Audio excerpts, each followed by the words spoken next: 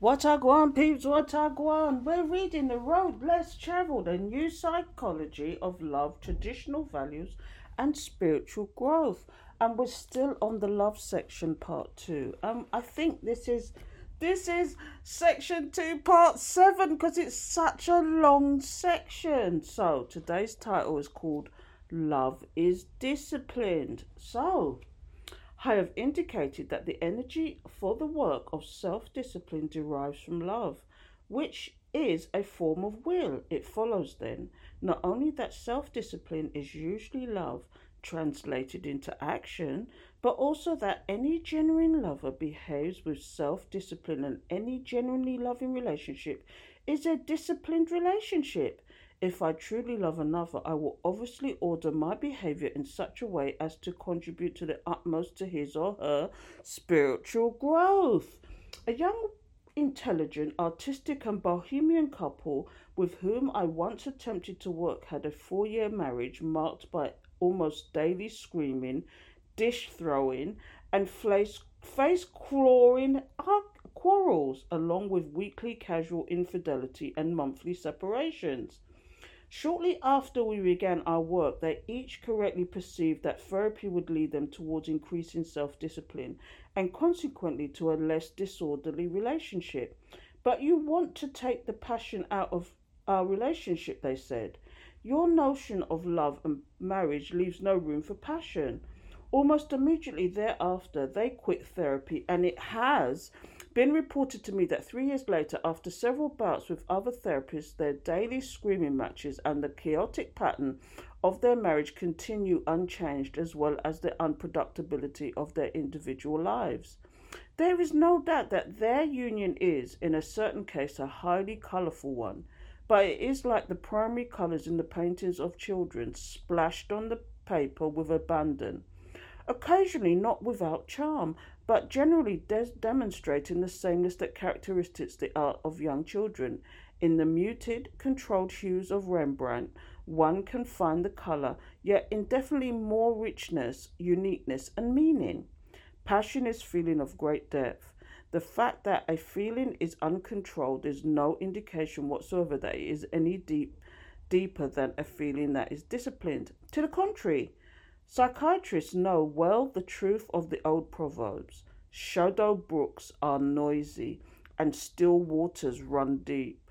We must not assume that someone whose feelings are not moderated and controlled is not a passionate person.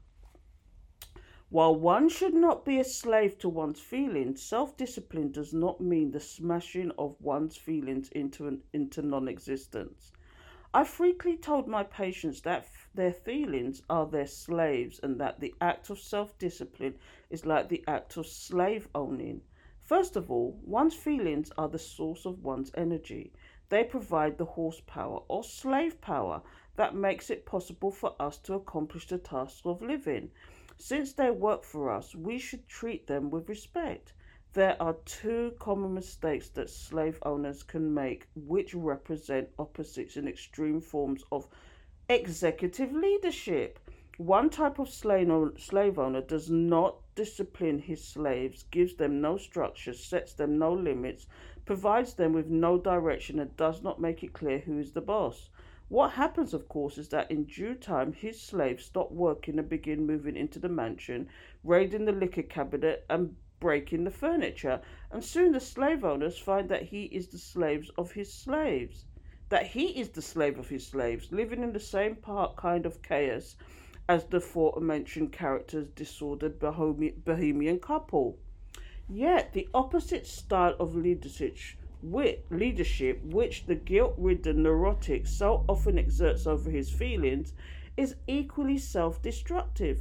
In this style, the slave owner is so obsessed with the fear that his slave feelings might get out of control, and so determined that they should cause him no trouble, that he routinely beats them into submission and punishes them severely at the first sign of any potency.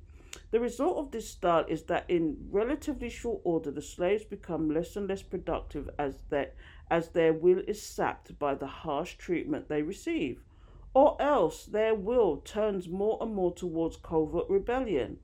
If the process is carried out long enough, one night the owner's prediction finally comes true and the slaves rise up and burn down the mountain, frequently with the owner inside.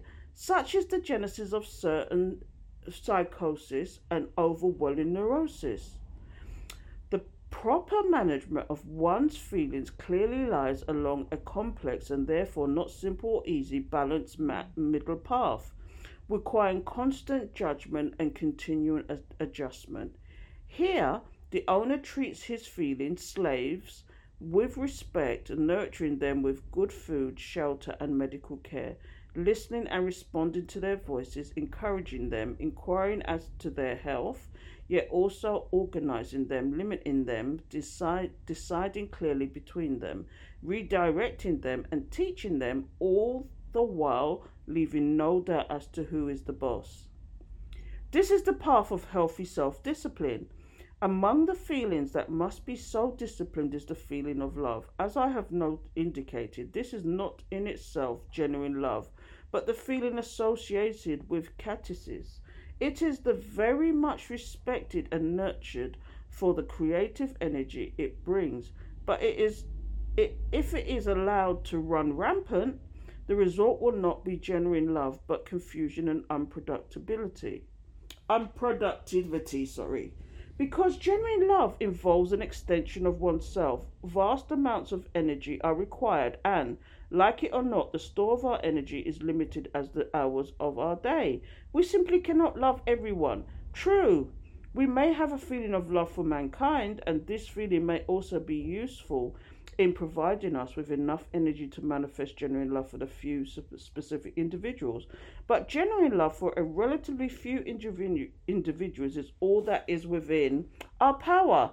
To attempt to exceed the limits of our energy is to offer more than we can deliver, and there is a point of no return beyond which an attempt to love all comers becomes fraudulent and harmful to the very one we desire to assist. Consequently, if we are fortunate enough to be in a position in which many people ask for our attention, we must choose those among them whom we are actually to love.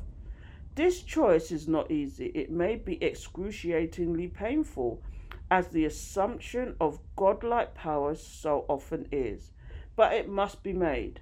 Many factors need to be considered. Primarily, the capacity of a prospective recipient of our love to respond to that love, which spiritual growth.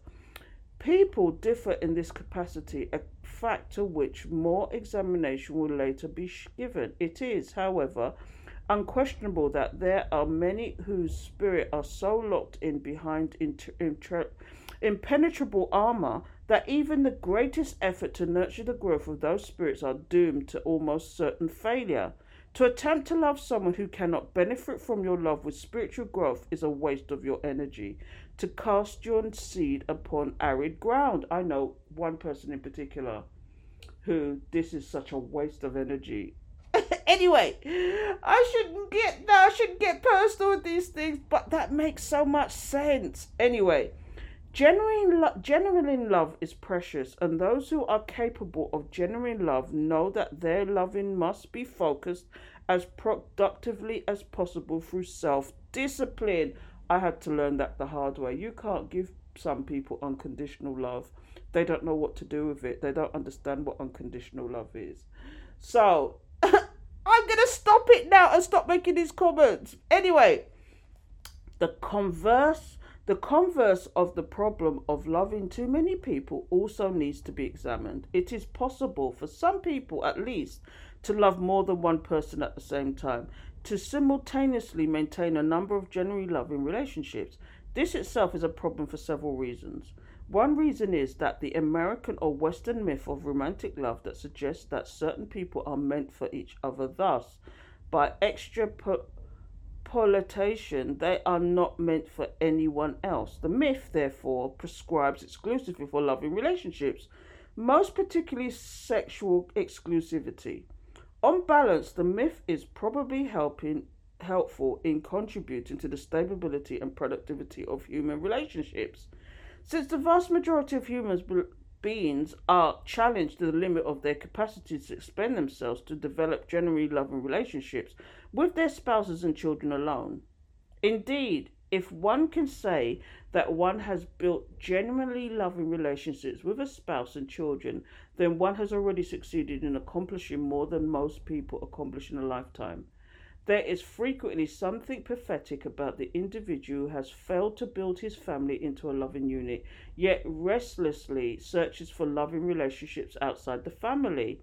The first obligation of a genuinely loving person will always be to his or her marital and parental relationships. Nevertheless, there are some whose capacity to love is great enough for them to build loving relationships successfully within the family and still have energy left for additional relationships. For those, the myth of exclusivity is not only patently false, but also represents an unnecessary limitation upon their capacity to give of themselves to others outside their family. It is possible for this limitation to be overcome, but great self-discipline is required in the extension of oneself in order to avoid spreading oneself too thin. It was to this extraordinarily complex issue, here touched only in passing, that Joseph Fletcher, the Episcopalian theologian and author of the New Morality, was addressing himself when he said to a friend of mine, "Free love is an ideal. Unfortunately, it is an ideal of which very few of us are capable." What he meant was that very few of us has a capacity for self-discipline great enough to maintain constructive relationships that are genuinely loving both in and outside of the family. Freedom and discipline are indeed handmaidens. Without the discipline of genuine love, freedom is invariably non-loving and destructive. By this time, some readers may feel saturated by the concept of discipline and conclude that I am advocating a style of life of Calvinistic dreariness. Constant self-discipline, constant self-examination, duty, responsibility, neo-Puritanism. They might call it what you will. Genuine love, with all the discipline that it requires, is the only path in this life's substantial joy. Let me read that again. With all the discipline that is required, is the only path in this life to substantial joy. Take another path and you might find rare moments of ecstatic joy, but they will be fleeting and progressively more elusive. When I genuinely love, I am extending myself, and when I'm extending myself, I am growing. The more I love, the longer I love, the larger I become. Genuine love is self-replenishing.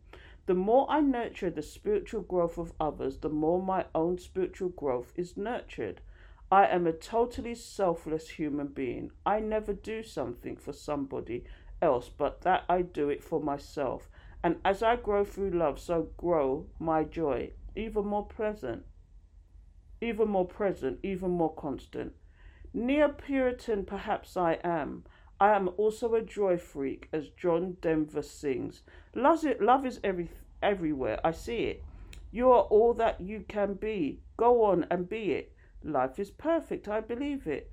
Come and play the game with me. And there's a footnote here. It says Love is Everywhere by John Denver, Joe Henry, Steve Wershberg, and John Martin Summers. Copyright 1975. Okay. So we're moving on to Love is separateness.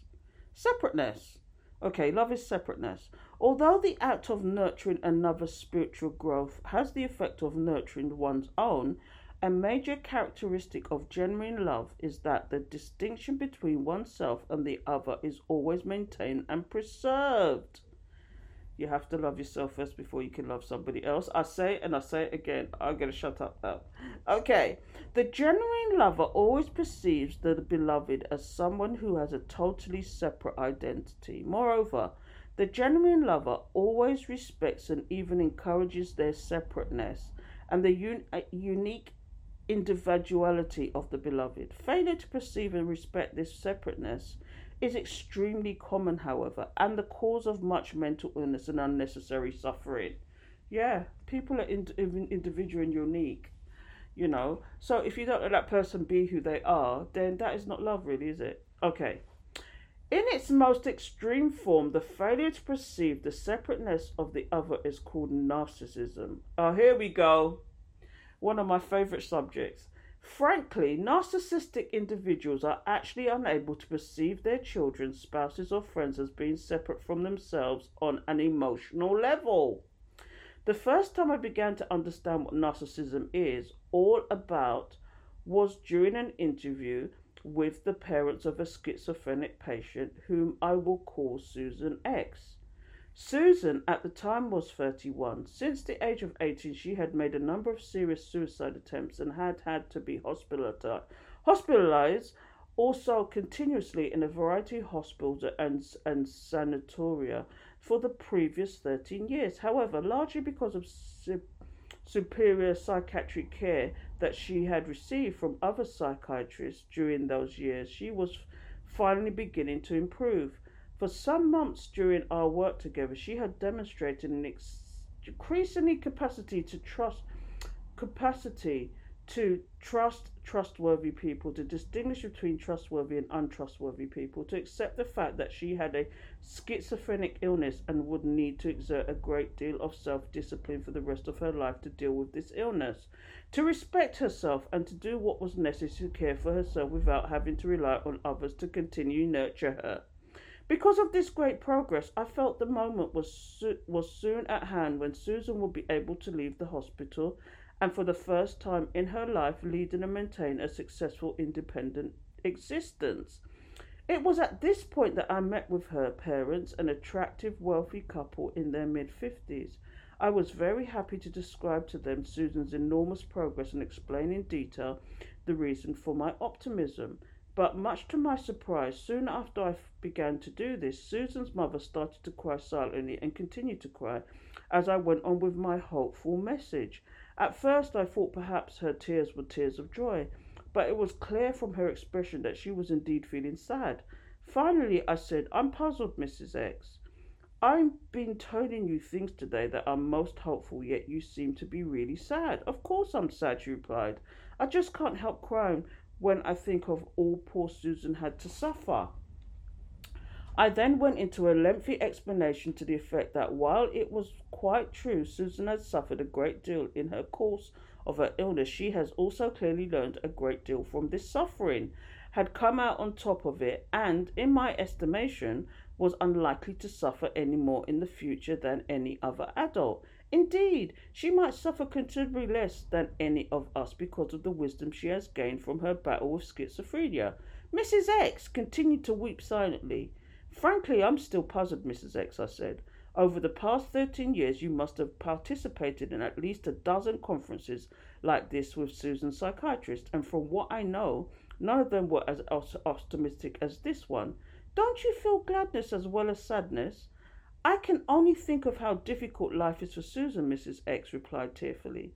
"Look, Mrs. X," I said, "is there anything I can say to you about Susan that would make you feel encouraged and happy about her?" "Poor Susan's life is so full of pain," Mrs. X whimpered. Suddenly I realized that Mrs. X was not crying for Susan, but for herself. She was crying for her own pain and suffering, yet the conference was about Susan, not about her, and she was doing her crying in Susan's name. How could she do this, I wondered, and then I realized that Mrs. X was actually not able to distinguish between Susan and herself. What she felt, Susan must feel. She was using Susan as a vehicle to express her own needs. She was not doing this consciously or maliciously. On an emotional level, she could not, in fact, perceive Susan as having an identity separate from her own. Susan was she. In her mind, Susan as a unique different individual was a unique different path in life simply did not exist, nor probably did anyone else. Intellectually, Mrs. X could recognize only people as being different from herself, but on a more basic level, other people did not exist for her. In the depths of her mind, the entirety of the world was she, Mrs. X, she alone. Wow. In subsequent experiences, I frequently found the mothers of schizophrenic children to be extraordinary narcissistic individuals like Mrs. X. This is not to say that such mothers are always narcissistic or that narcissistic mothers can't raise narcissistic children. Schizophrenia is an extremely complex disorder with obvious genetics as well as environmental determinants. But one can imagine the depth of confusion in Susan's childhood produced by her mother's narcissism, and one can objectively see this confusion when actually observing narcissistic mother interact with their children. On an afternoon when Mrs. X was feeling sorry for herself, Susan might have come home from school bringing some of her paintings, and the teacher had graded A. If she told her mother probably how she was progressing in art, Mrs. X might well respond, Susan, go take a nap. You shouldn't get yourself so exhausted over your work in school. The school system is no good anymore. They don't care for children anymore. On the other hand, on an afternoon with Mrs. X was in a very cheerful mood, Susan might have come home in tears over the fact that she had been bullied by several boys on the school bus, and Mrs. X would say, isn't it fortunate that Mr. Jones is such a good bus driver? He is so nice and patient with all you children and your roughhousing. I think you should be sure to give him a nice little present at Christmas time. Since they do not perceive others as others but only as extensions of themselves, narcissistic individuals lack the capacity for empathy, which is the capacity to feel what another is feeling. Lacking empathy, narcissistic parents usually respond inappropriately to their children on an emotional level and fail to offer any recognition or verification of their children's feelings. It is no wonder then that such children grow up with grave difficulties in recognizing, accepting, and hence managing their own feelings. I know somebody oh my goodness, this so rings true. I'm gonna shut up. While not usually as narcissistic as Mrs. X, the vast majority of parents fail in some degree to adequately recognize or fully appreciate the unique individuality or otherness of their children. Common examples abound. Parents will say of a child, he's a chip off the old block, or to a child, you're just like your Uncle Jim, as if these children are some genetic copy of themselves or the family, when the fact of genetic combinations are such that all children genetically are extremely different from either of their parents and all of their forebears. Athletic fathers push their scholarly sons into football, and scholarly fathers push their athletic sons into books, causing the sons much unnecessary guilt and turmoil. A general's wife complains about her 17-year-old daughter. When she's home, Sally sits in her room all the time writing sad poetry. It's morbid, doctor, and she absolutely refuses to have a coming out party. I'm afraid that she's seriously ill. After interviewing Sally, a charming, vivacious young woman who is on the honour roll at school and has lots of friends, I told her parents that I think Sally is perfectly healthy and suggest that perhaps they should lessen their pressure on her to be a carbon copy of themselves. They leave to look for another psychiatrist, one who might be willing to pronounce Sally's deviances. Wow. Adolescents frequently complain that they are disciplined not out of genuine concern but because of parental fear that they will give their parents a bad image. My parents are continuing after me to cut my hair. Adolescent boys used to say a few years ago, they can't explain why long hair is bad for me. They just don't want other people to see they've got long-haired kids. They don't really give a shit about me. All they are really caring about is their own image. Such adolescent resentment is usually justified. Their parents generally do in fact fail to appreciate the unique individuality of their children and instead regard their children extensions of themselves, in much the same way as their fine clothes and their neat manicured lawns and their polished cars are extensions of themselves, which represent their status in the world. It is to those milder but nevertheless destructive common forms of parental narcissism that Khalil Gibran addresses himself in what are perhaps the finest words ever written about child raising. Your children are not your children. They are the sons and daughters of life's longing for itself. They come through you, but not from you. And though they are with you, they belong not to you. You may give them your love, but not your thoughts, for they have their own thoughts. You may house their bodies, but not their souls, for their souls dwell in the house of tomorrow, which you cannot visit, not even in your dreams. You may strive to be like them, but seek not to make them like you. For life goes not backwards, nor tarries with yesterday. You are the bow from which your children are living. Arrows are sent forth. The archer sees the mark upon the path of the infinite, and he bends you with his might, that his arrow may go swift and far. Let your bending in the archer's hands be for gladness, for even as he loves the arrow that flies, so he loves also the bow that is stable. And there's a footnote here, it says the prophet. New York, Alfred A. Knopf, 1951. Okay, so the difficulty that humans so generally see to have in fully appreciating the separateness of those who they are close to interferes not only with their parenting but with all their intimate relationships, including marriage. Not too long ago, in a couples group, I heard one of the members state that the purpose and function of his wife was to keep their house neat and him well fed. Oh, I know someone like this! I was aghast at what seems to me his painfully blatant male chauvinism. I thought I might demonstrate this to him by asking the other members of the group to state how they perceive the purpose and function of their spouses. To my horror, the 6 other, male and females alike, gave very similar answers. All of them defined the purpose and function of their husbands or wives in reference to themselves. All of them failed to perceive that their own mates might have an existence basically separate from their own, or any kind of destiny apart from their marriage. Good grief, I explained. It's no wonder that you are all having difficulties in your marriage, and you'll continue to have difficulties until you can come to recognize that each of you has your own separate destiny and fulfill. The group felt not only chastised but profoundly confused by my pronouncement. Somewhat belligerently, they asked me to define the purpose and function of my wife. The purpose and function of Lily, I responded, is to grow to be the most of what she is capable, not for my benefit, but for her own and to the glory of God. The concept remained alien to them for some time, however. Damn it.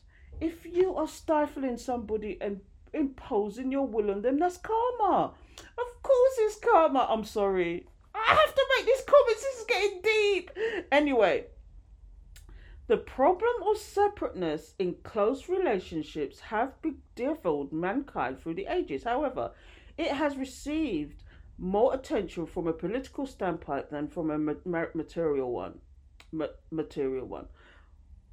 Pure communism, for instance, expresses a philosophy not unlike that of the aforementioned couples, namely, that the purpose and function of the individual is to serve the relationship, the group, the collective, the society.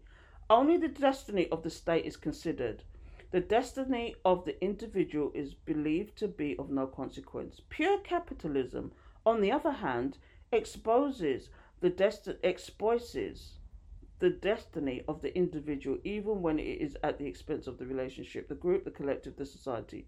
Widows and orphans may starve, but this should not prevent the individual entrepreneur from enjoying all the fruits of his or her individual initiative. It should be obvious to any discerning mind that neither of these pure solutions to the problem of separateness within relationships will be successful. The individual's health depends upon the health of the society. The health of the society depends upon the health of its individuals. When dealing with couples, my wife and I draw the analogy between marriage and a base camp for mountain climbing. If one wants to climb mountains, one must have a good base camp, a place where they are sheltered and where there's shelters and provision, where one may receive nurture and rest before one ventures forth again to seek another summit. Successful mountain climbers know that they must spend at least as much time, if not more, in tending to their base camp as they actually do in climbing mountains, for their survival is dependent on them seeing it that their base camp is sturdily constructed and well stocked. Are you getting that analogy, people? A common and traditionally masculine material problem is created by the husband who, once he is married, devotes all his energies to climbing mountains and none to tending to his marriage or base camp, expecting it to be there in perfect order whenever he chooses to return to it for rest and recreation without him assuming any responsibility for its maintenance. Sooner or later, the capitalist approach to the problem fails and he returns to find his unattended base camp a shambles. His neglected wife, having been hospitalized for nervous breakdown, having run off with another man, or in some other way having renounced her job as camp caretaker. An equally common and traditionally female marital problem, is created by the wife who, once she is married, feels that the goal of her life has been achieved. To her, the base camp is the peak. She cannot understand or empathize with her husband's needs for achievement and experience beyond the marriage and reacts to them with jealousy and never-ending demands that he devote increasingly more energy to the home. Like other communist resolutions of the problem, this one creates a relationship that is suffocating and stupefying, from which the husband, feeling trapped and limited, may likely flee in a moment of midlife crisis. The woman's liberation movement has been helpful in pointing the way to what is obviously the only ideal resolution: marriage as a truly cooperative institution, requiring great mutual contributions and care, time and energy, but existing for the primary purpose of nurturing each of the participants for individual journeys towards his or her own individual peaks of spiritual growth. Male and female both must tend the half and both must venture forth. So everybody has their own interests, but together you have a partnership, and that's how it should be. But if someone's demanding that you be the housewife and tend to their needs, what happens when the housewife is working but she still has to come home and tend to those needs? This is just my opinion, but what happens? Can you not share what needs to happen at the base camp? This is what it's saying. If your wife comes in tired and you get in before her, why don't you start dinner and maybe she'll take over when you get there? That kind of thing. But you get some really male chauvinistic pigs out there that think that the woman's place is in the home, and even if they're working, their place is still in the home, and it's not fair because that's such a contradiction. Anyway, shout out, Val. As an adolescent, I used to drill to the words of love, and the early American poet Anne Bradstreet spoke to her husband. If ever two were one, then we, as I have grown. However, I have come to realize that it is the separateness of the partners that enriches the union. Great marriages cannot be constructed by individuals who are terrified by their basic aloneness, as so commonly in the case, and seek a merging in marriage. Genuine love not only respects the individuality of the other, but actually seeks to cultivate it, even at the risk of separation or loss. The ultimate goal of life remains the spiritual growth of the individual, the solitary journey to peaks that can be climbed only alone. Significant journeys cannot be accomplished without the nurture provided by a successful marriage or a successful society. Marriage and society exist for the basic purpose of nurturing such individual journeys, but as in the case with all genuine love, sacrifices on behalf of the growth of the other results in equal or greater growth of the self. It is the return of the individual to the nurturing marriage or society from the peaks he or she has travelled alone, which serves to alleviate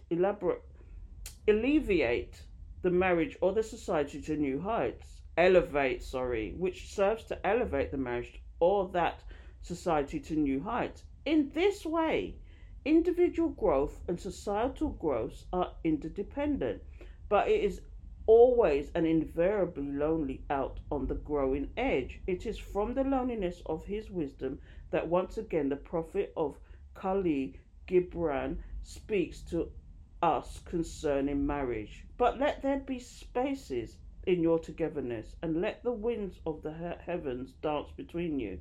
Love one another, but make not a bond of love. Let it rather be a moving sea between the shores of your souls.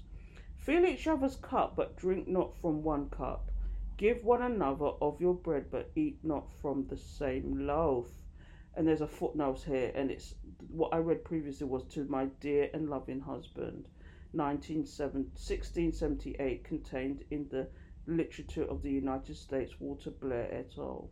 Anyway, so the poem continues. Sing and dance together and be joyous, but let each other of you be alone, even as the strings of a lyre are alone, through they shiver with the same music.